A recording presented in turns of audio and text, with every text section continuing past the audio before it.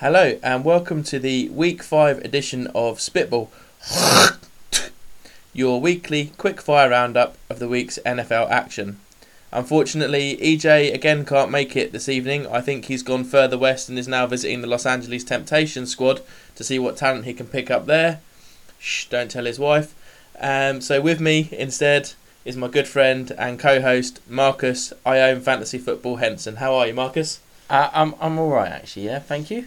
I understand you suffered a small little setback this week in Fantasyland. A small little hitch could be derived from it. Yeah. What happened? I lost.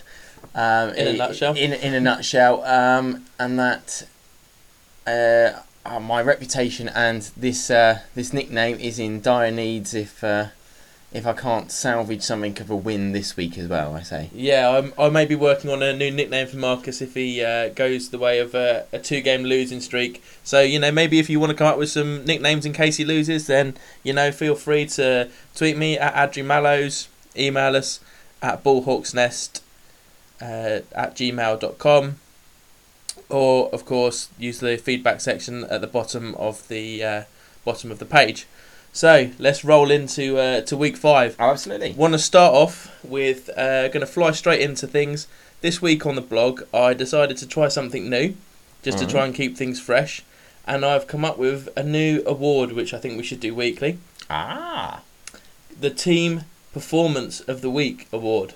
Ooh. Now, I know luckily you haven't read the blog, so this may come as a surprise to you, it may not, but this week my team performance of the week goes to the St. Louis Rams. Yes. For their performance against the Cardinals, knocking off not only division rivals, undefeated division rivals. Cole barely got back on his feet. The amount of times he got sacked, I think it was 9 sacks in total. There's a forced fumble as well for the defence. Yep.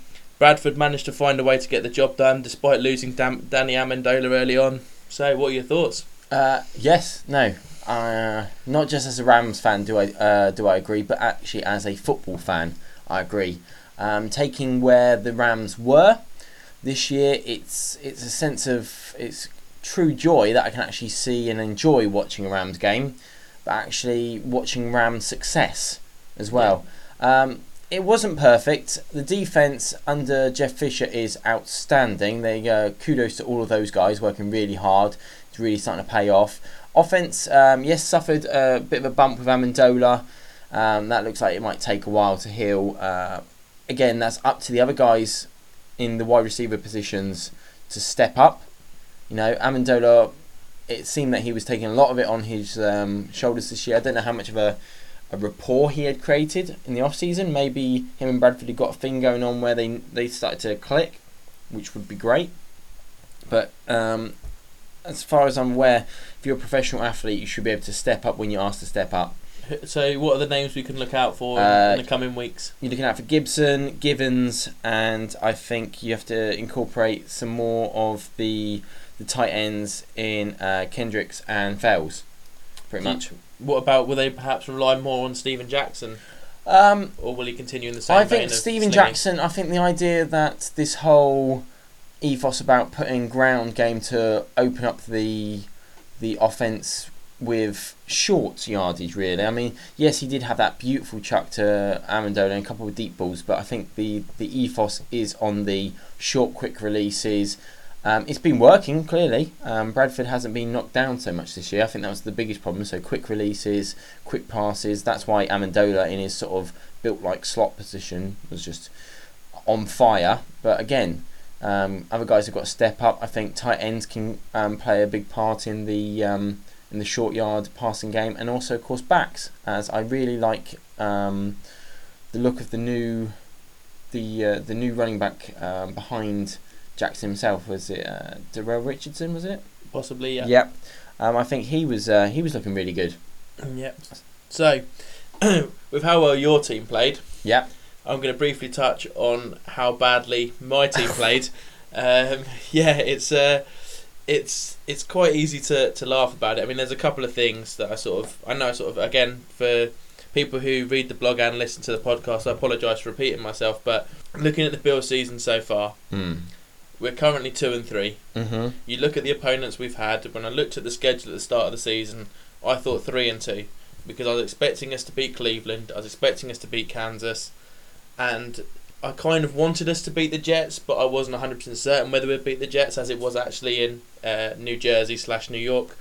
And obviously we would lose to the Patriots and the 49ers. So it's not quite a crisis. However, the defence, I saw some of the defensive stats earlier, and it's like 30th against the run, 24th against the pass, but 31st like in total yards conceded per game. From bits that you may have seen this season, and bearing in mind how well the Rams defence is doing, is there anything you think that you would maybe try to model the Bills towards based on what you've seen with the Rams, with how many sacks they're starting to have? Well, when it comes to the Rams, I think they have a defensive-minded head coach.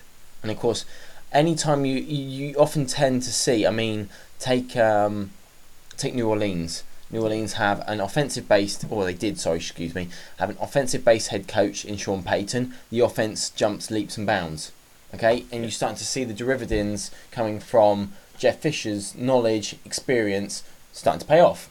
Yeah. You know, I wasn't too impressed with the defense in the first two games. Mm-hmm. You know, I thought it was iffy at best, and now we seem to have got some form of momentum running, and of course the defense have picked up on it. Yeah. I think the biggest problem as well will be confidence. For the Bills, is this? For the Bills. I think for the Bills, the last two games in particular have been quite damaging towards that confidence level. Yeah. I mean, when you get beat, was it 42-3 to 45-3. 45-3, you know, was it in 52-21 against the Pats. Was it in Candlestick as well? It was in That's in a San Francisco, long yeah. plane trip home. Yeah. With pretty much no one probably speaking. It's going to be quite a hushed sort of atmosphere on that plane ride home. Yeah, something else I think, what you're going back to what you're saying about the coaches, for me, I think the one thing in Buffalo is, granted we are sort of still rebuilding, but part of me would actually maybe like to see Chan Gailey maybe step over to be offensive coordinator, because I think when we get it right, he has got a great offensive scheme. Maybe potentially sometimes he can be a bit too pass heavy if we get behind, kind of understandable, but at the same time, you know, you still need to try and throw a few runs in here and there. But maybe if he stepped across to offensive coordinator, and I would like to see someone passionate, like your Harbaugh brothers, your Jim Schwartz, someone like that who you see get emotional on the sideline, who's not happy with calls, he screams at the players when he needs to, when it's appropriate. You see that passion on his face, and that's got to rub off on the team, I feel. Oh, absolutely. I feel yeah. When you're speaking about that way, he does have a great mind for offensive divisions where creating the schemes. I mean, like you say, Jess, I think when you got Jackson and Spiller to take advantage of in the backfield, why not? Yeah. But yes, it's a sense of some people are made to be head coaches. I think some people are made to be coordinators. I think simply as you know, where does your boundary lie? You look at some people like going back to my my own Rams outlook at it. You had Spagano, the defensive coordinator who took Giants to win the Super Bowl. Yeah. Came over, became the Rams head coach, and it seemed that there was something lost there. And he's now gone back to playing defensive coordinator. I'm not sure where, but he never hit the step, as it were. Yeah. I don't think some people are built yet to hit the step. Some people do much better when they're just left with coordination duties and then leaving the head coach for someone else. I think sometimes you have to have that one person who is a purely decisional head coach, and someone who you've taken as a coordinator and change them to a head coach. And so almost coaching the coach to become a head coach. Yeah, I think sometimes you do need. Sometimes you do see the ascendancy, which is great because of course there is that natural transition. But I think sometimes that comes from having someone who has been under a very strong head coach, and they've managed to then create their own ethos, and then that ethos has worked. So yeah, with that in mind, moving away from the Bills and the Rams, because I'm sure perhaps the listeners are getting a bit tired, but you know, I talk about the Bills all day. Thinking of coaches, obviously then pushing coordinators into a head coaching role. Yeah. Belichick, not sure how long, how many years he wants to keep going, whether he's going to be a Ferguson, say he's going to retire, and by focusing I refer to Alex Ferguson, manager of Manchester United, who about 10 years ago now said he was going to retire but is still there. So whether he maybe carries on for sort of another 10-15 years, or potentially, as he's been a head coach before, now their offensive coordinator Josh McDaniel, do you see maybe him progressing and becoming the head coach of the New England Patriots? No. Fair enough.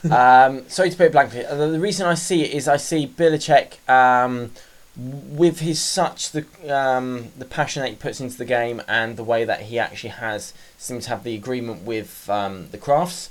I don't see them either parting ways at any point.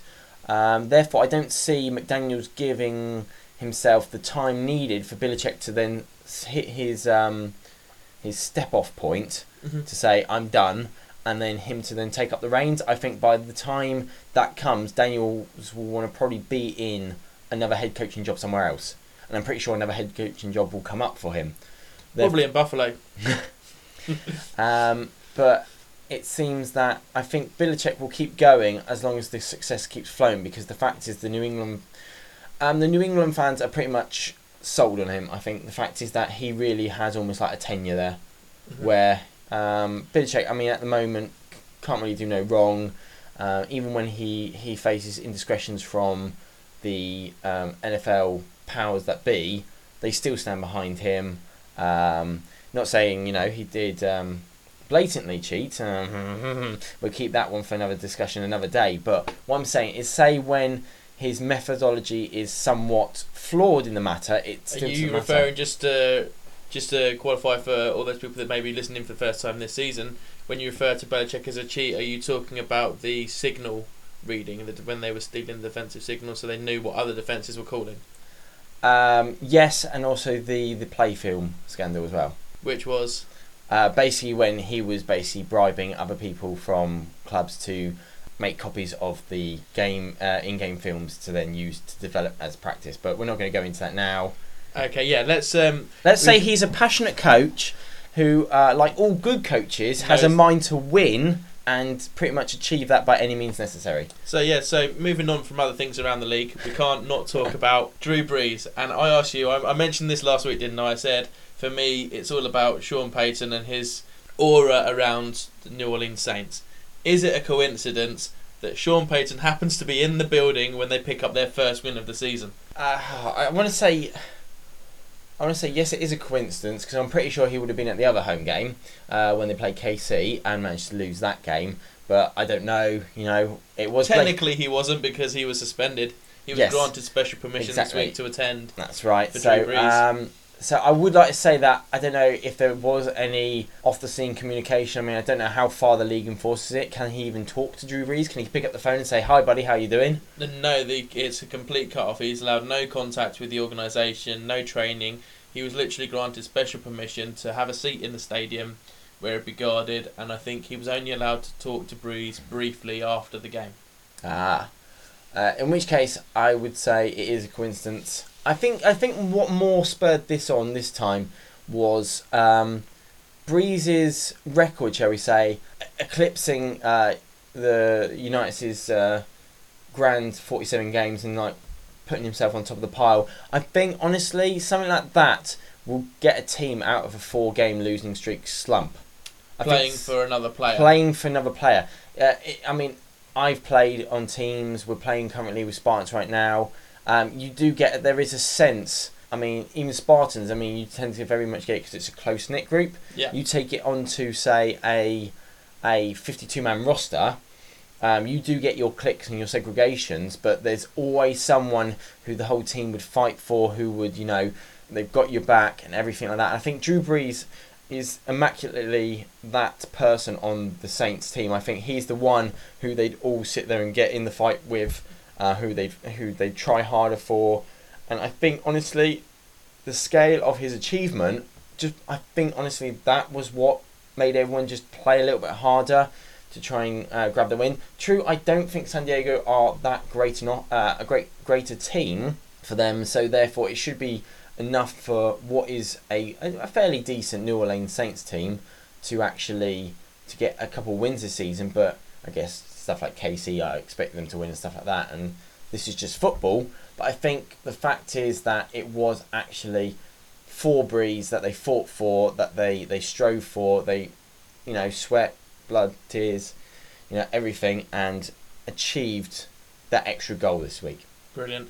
And thinking of Kansas City, though, you raise an extra point when you mentioned Kansas City there about how you expect them to lose against the Saints. Obviously, they picked up the win.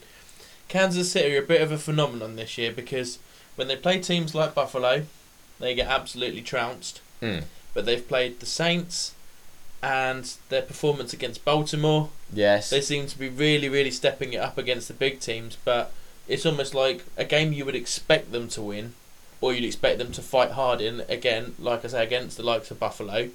Especially when it was at Arrowhead, you would expect them to come away with a win. But then they seem to be finding it against the decent teams. So why would you not fight as hard in a game where realistically you should win, or at least have a good performance, as opposed to a game that basically everyone's written you off in? I think so much to what I think is that's come off is actually a lot of it comes down to the players themselves coming in, new attitude every new game, and I think it's what's killed them off this year so far has been teams have got early leads on them. Yeah. San Diego, for example, I think they were about 21-3 on them at one point. You could almost see the heads dip. Now, fair play that they did come back to make it almost somewhat of a respectable loss against San Diego.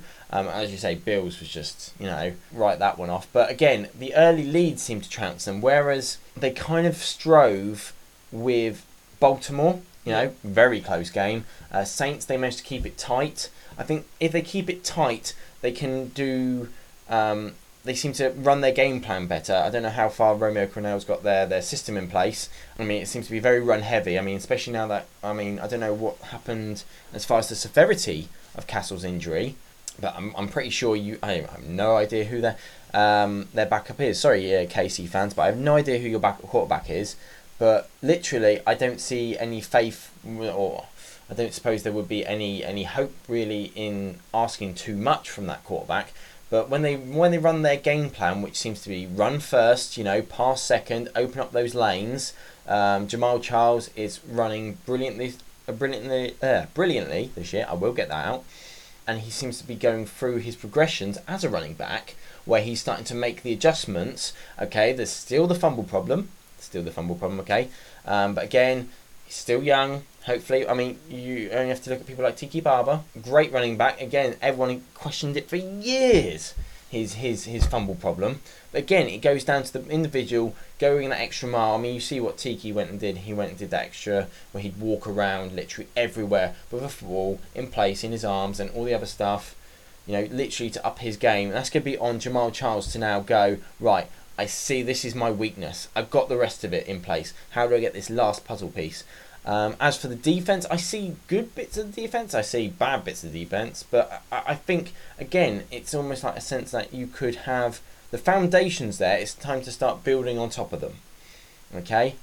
Again, they are in the real rebuilding process, so maybe a couple of nice little draft picks could find themselves a home, a couple of free agents, just to shore up that defence. I think Bo can really start to come out as he is literally the number one wide receiver, but maybe some other guys starting to come out again to give him some help on the side to release the pressure where secondaries might start to tunnel vision in on Bo.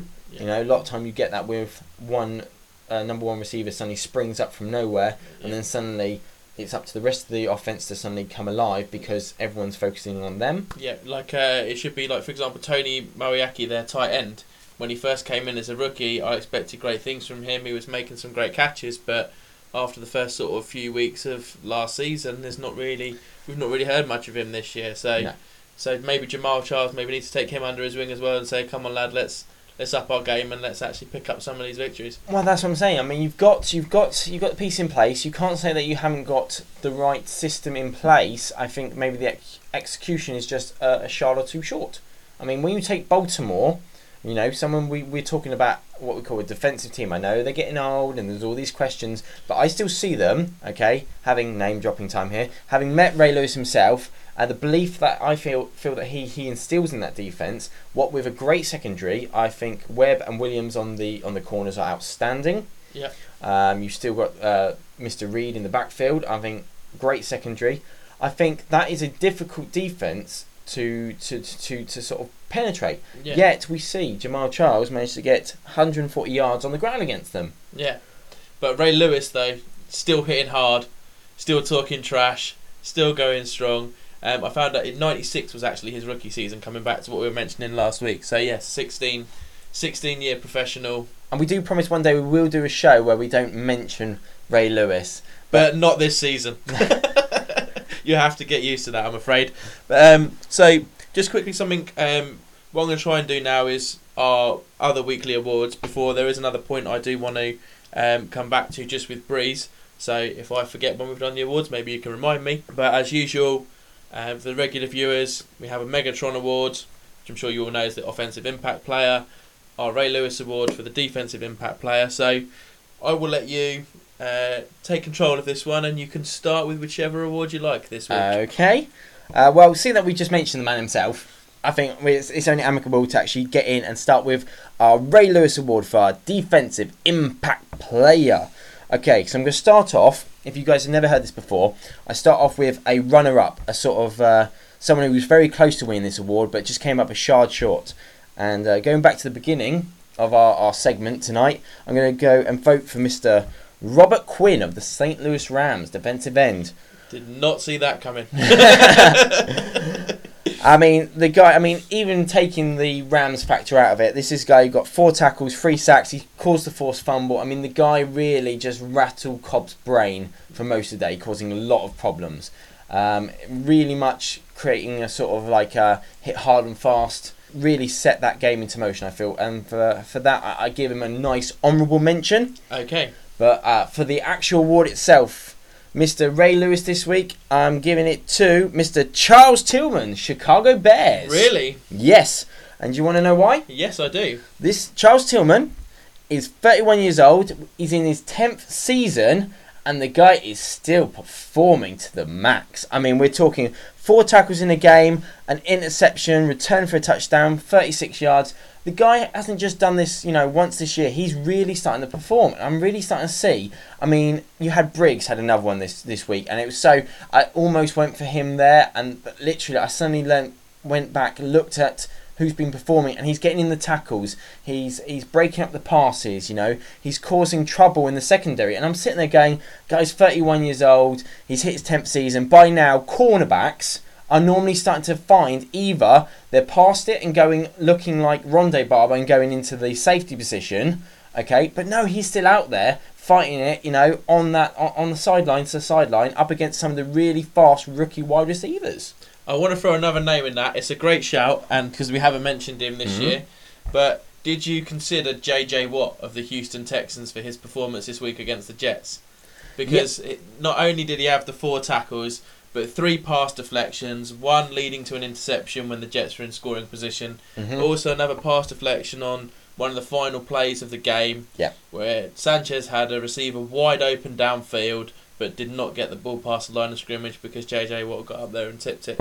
Did he come into your thought process? He did come into my thought process, because if we go back to last week and where we forgot to do... We forgot to do the offensive. We actually forgot Megatron. Oh, what was it? I was going to say, Mr. J.J. Watt came into my mind right there. And did he win it, or was he the honourable mention, I believe he won it last last week. Yeah, I mean, so I think for that, what swung me was the fact that it was a great performance, and I was just trying to get someone else new in the ward, I must admit. No worries, I'll let you off that then. Oh, yeah, let me off that for now.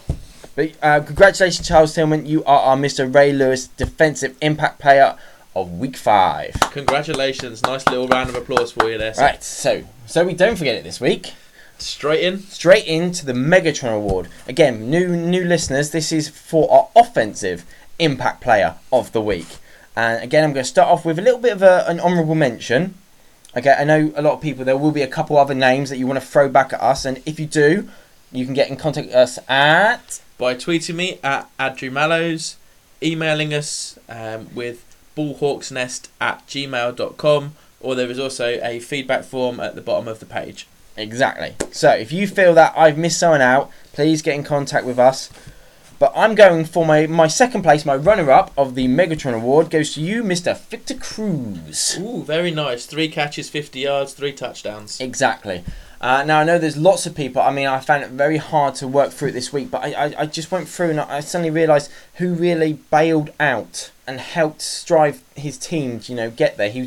It always comes down to those clutch plays. Everyone sits there and goes, what are you going to do when it's third and long and stuff like that, and when you're stuck in the red zone and you need that touchdown.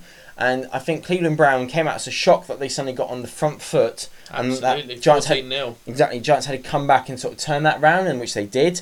But, Cruz fighting at the right times, getting in the right places, and, just generally being that nice, safe pair of hands that Manning could throw to. I think there is something about a guy who can always be the safety net. Absolutely, and it's our boy again, isn't it? Young Eli Manning, who I love to rib, but to be fair, I will always admit that he is actually a world-class quarterback.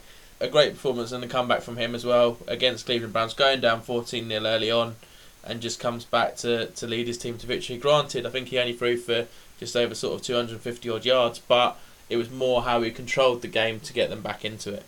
Absolutely. Well, you just came slightly short there, Victor, and I'm afraid people are going to be split about this, about the winner, because I must admit I was sort of split on a coin toss, but I'm going to give Megatron Award for Week 5 to Mr. Drew Brees. Whee! Because, it wasn't just the fact that it was the 48th game with the touchdown, the record, and woohoo! Games, yep. It was also the fact is, we're talking 370 yards, we're talking 4 touchdowns here. I mean, that is just, on a normal game, that's great. I mean, this is the Drew Brees that we expect. This is like, yes, finally, 2012, 2013 season's finally here, shook up.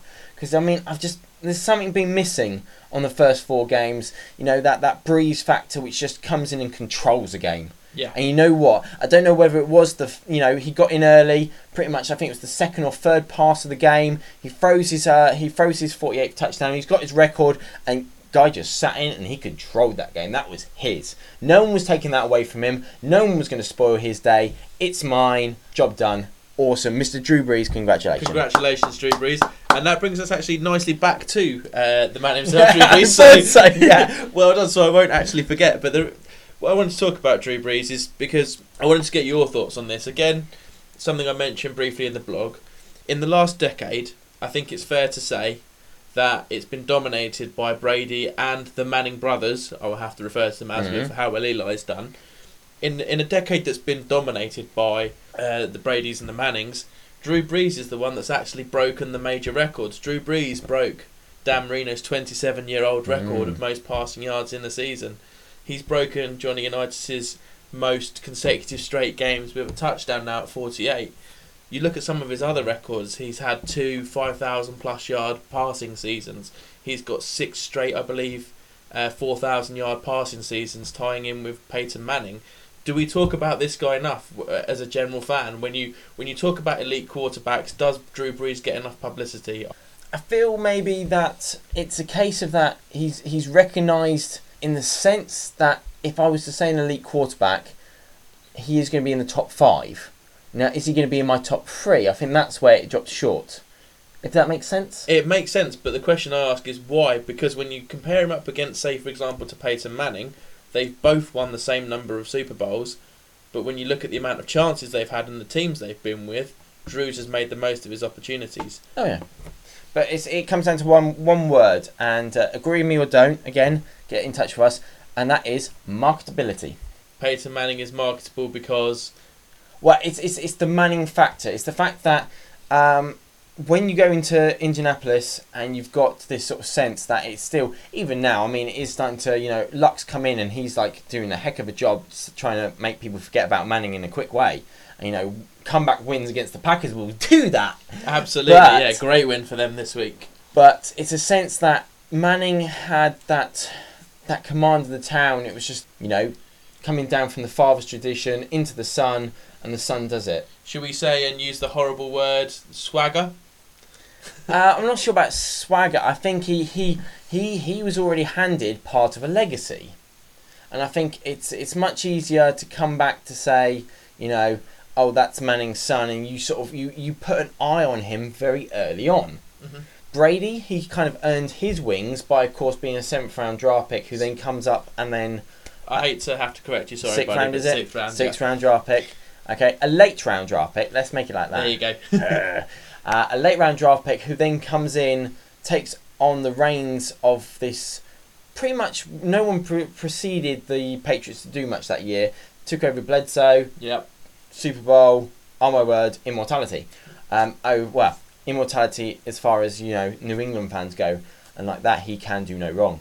And then in a sense that the model wife, the gorgeous house, and the lucrative advertising deals. But Brady wears Uggs and he pees sitting down, if you believe all of the Bills fans. So I'm tending to agree with them because that's quite. Can you imagine? Here's a picture for you, just to try and lighten the mood a little bit when we get back into serious chat. Brady, weeing, sitting down, just in his Uggs. There you go. There's a picture for everyone. Can you imagine? Moving swiftly back to the official business, if we can. Yes, we can. Whereas you take somewhere like the city of New Orleans, which the city itself is the fame goes with the city. It doesn't go with the team. True, because it literally when Breeze came in, although he's now the face of the franchise, he literally between him and Peyton pulled the city out of what was obviously a great catastrophe with Hurricane Katrina. But as you say, everyone's like, "Oh, poor New Orleans. I'm glad New Orleans is doing well." Maybe, yeah. Whereas, I think the fact is, New Orleans, in a sense, it is the city. The city is alive. It's what creates the buzz about the place. Whereas you take someone like, say, Indianapolis. Indianapolis is always going to be run by the stars. I'm sure if Luck can control himself and find himself under the same tutelage that Manning got, soon, we could have this conversation 5 years' time, and Luck. It's all Luck, and then Manning will be a figurehead of the past. Yeah. Whereas, of course, Manning now, as he's still active and doing good things in Denver as well. I mean, he's looking good. Absolutely, I didn't doubt it because when you've got the quality that Manning has, he's not going to lose that from having a year out because Manning's ability is it's reading the defences, it's making any adjustments at the line of scrimmage, and his precision passing. Yeah. And, we haven't mentioned Eli, have we? Well, Eli, what do? You decide to trade in on your draft day to go to the hardest place in the world to play, and you step up to the block and you knock 2 world championships out the park. That pretty much settles now, as far as half of New York, is that you are just pretty much the best Manning brother, best quarterback. You ain't going to have a sensible conversation with Eli Manning himself. Eli Manning himself. Or a giant fan New Yorker and try and teach him otherwise. Yeah. Okay? So I think that as well is the fact that had Manning chosen this draft and then bombed, is that we'd be going... Eli who? Because literally he'd become the other brother, but he's actually managed to stand on his own, which again I think is why people kind of think of him more over Breeze, because everyone thought he'd be the other brother, and he came over and he stood up and he said, "I ain't the other brother, I am the brother." Exactly. Breeze has sort of sunk himself in to the city of New Orleans, embraced it, and become the face of the franchise, and literally that's about it. He's happy to just go about his life. And working on the fact is the city goes out, and the team itself, it's always very much been advertisers, even when they were the New Orleans Aints, as it were, as people used to refer to them as. The city was within the team, not the team within the city. Is this back in the day when they had Joe Horn at receiver and Aaron Brooks at quarterback? Something like that, yeah. It's never going to be an Indianapolis Colts where the Colts have got, the Colts franchise, the fame that they've come to Indianapolis. Saints have always been the Saints. Brilliant. Well, that nearly wraps us up for this week. But just one final thing, just almost like a final thought, really. Just kind of with obviously being a day away now from the start of week 6, with things just rolling around so quickly now. Looking ahead to this week's, as we are this week now. This week's fixtures, is there any in there that you could see maybe a major upset happening, or anything that really sort of whets the appetite in terms of a good fixture? Dallas, Baltimore. Reason is you've had Baltimore come off this tight win. Sorry, Baltimore fans. Sorry, Ray Lewis. Sorry, Mr. Lewis. Sorry Mr. for Lewis. calling you Ray. Mr. Lewis. Mr. Lewis. They've had this tight win, They're now going to want to get back to their fundamentals. They're going to want to actually show that they can actually control it in their own house. Yeah. Okay, you've got Dallas coming back off the bye week, and then before that, you've had the Tony Romo catastrophe. And they're going to want to see what they can do. I want to see what Dallas can do, implementing a sort of game. Hopefully, Dallas, you've watched Kansas City. You've got DeMarco Murray there. Use him, because you can use that to your advantage. Get Romo back into the passing game. And that Dallas defense isn't sluggish. Yeah. And I'd like to see how they could do, because you saw Kansas City. DeMarcus Ware on the Dallas side defense. I hate actually praising him because of a couple of seasons ago when there was issues with the CBA. Ware came out and said pretty much everyone for their own. I'm all right, Jack. Compared to someone like Fitzgerald who said, I'll pay for everyone. Don't worry, it's fine. I'll make sure people don't suffer. But on the field this season, proving his class. Yeah. Exactly. So that's a matchup I really want to see, because I think both these pretty much run the other into the ground to prove the point. And the only other real matchup I can really say that will be so juicy is Green Bay at Houston. Yeah, that does, especially with their loss this week to the Colts. That does really, again, Green Bay potentially going to come fired up like they did after they lost to San Francisco earlier in the year, running into the undefeated Texans. Well, this is to stop a 2-4. Yes, it is. Yeah, for the Packers. This is to stop a 2-4. You sit there and go. You look at the fact is that yes, okay, you're under 500 at the moment. You suddenly fall down to the fact that where you're 2.5. Yeah. Yeah. Oh, sorry, 0.250, shall I say? Yeah. Got that wrong there. The aesthetics, and then you're hitting the perfect Houston Texans, who are everyone sat there and gone right. Texans are now for real.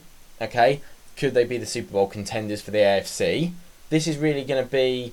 I mean, there's been tests where they've come across. I mean, Jets was quite a good test because everyone's looking at them, but Jets are kind of a little bit run down. I think Packers are going to want to step up to the plate. They're playing away, which I think is their weakest asset, is playing away. Yeah. And Houston are in the house and looking to really cement a season here. The only thing I would say on the Houston front that might go against them is Brian Cushing looks as though he's torn his ACL after that nasty chop block.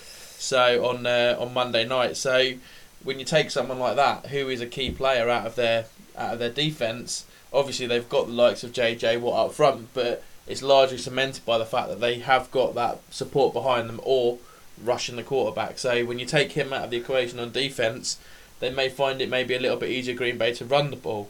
And as we've discussed before, if Green Bay can run the ball, Green Bay should be able to control the game with Rodgers in the passing game, because their passing game, when it wants to be, is very explosive. Yeah. He's got Cobb now as well, who, if he needs to, he is a quick receiver. He's obviously a slot receiver. You've got Jordy Nelson, you've got James Jones, who seems to be catching the touchdowns rather than getting the yards, and your boy Jordy Nelson getting all the yards and not the touchdowns. But yeah, I think it's going to be very important. Again, I mentioned, I believe, at the beginning of the show about players having to then, when it's your time to step up, you got to. Yeah. And literally, if you're sitting there going, if you want to make a name for yourself, if you want to show this defense isn't just about the stars and it is about the whole team, you guys have got to grab hand in hand. You got to go out there, you got to play as a team, and you got to play hard.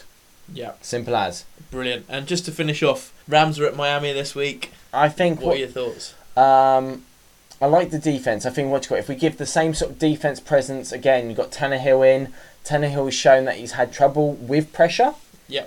I mean, I don't think Cincinnati got the right blend of pressure. That's why they didn't. That's why Miami got the win in Cincinnati. But I think the right amount of pressure. That's Miami defense is very good on its own at getting pressure. So again, I want to see how Sam Bradford works, trying to work on short passes, getting out quick with no Danny Amendola. I think that's going to be the big key. Yeah, and Starks on the Miami defense in the defensive line. It just so happens that I took him out of my other fantasy team this week when he had such a great game against the Bengals. So, Bills, of course, at Arizona this week.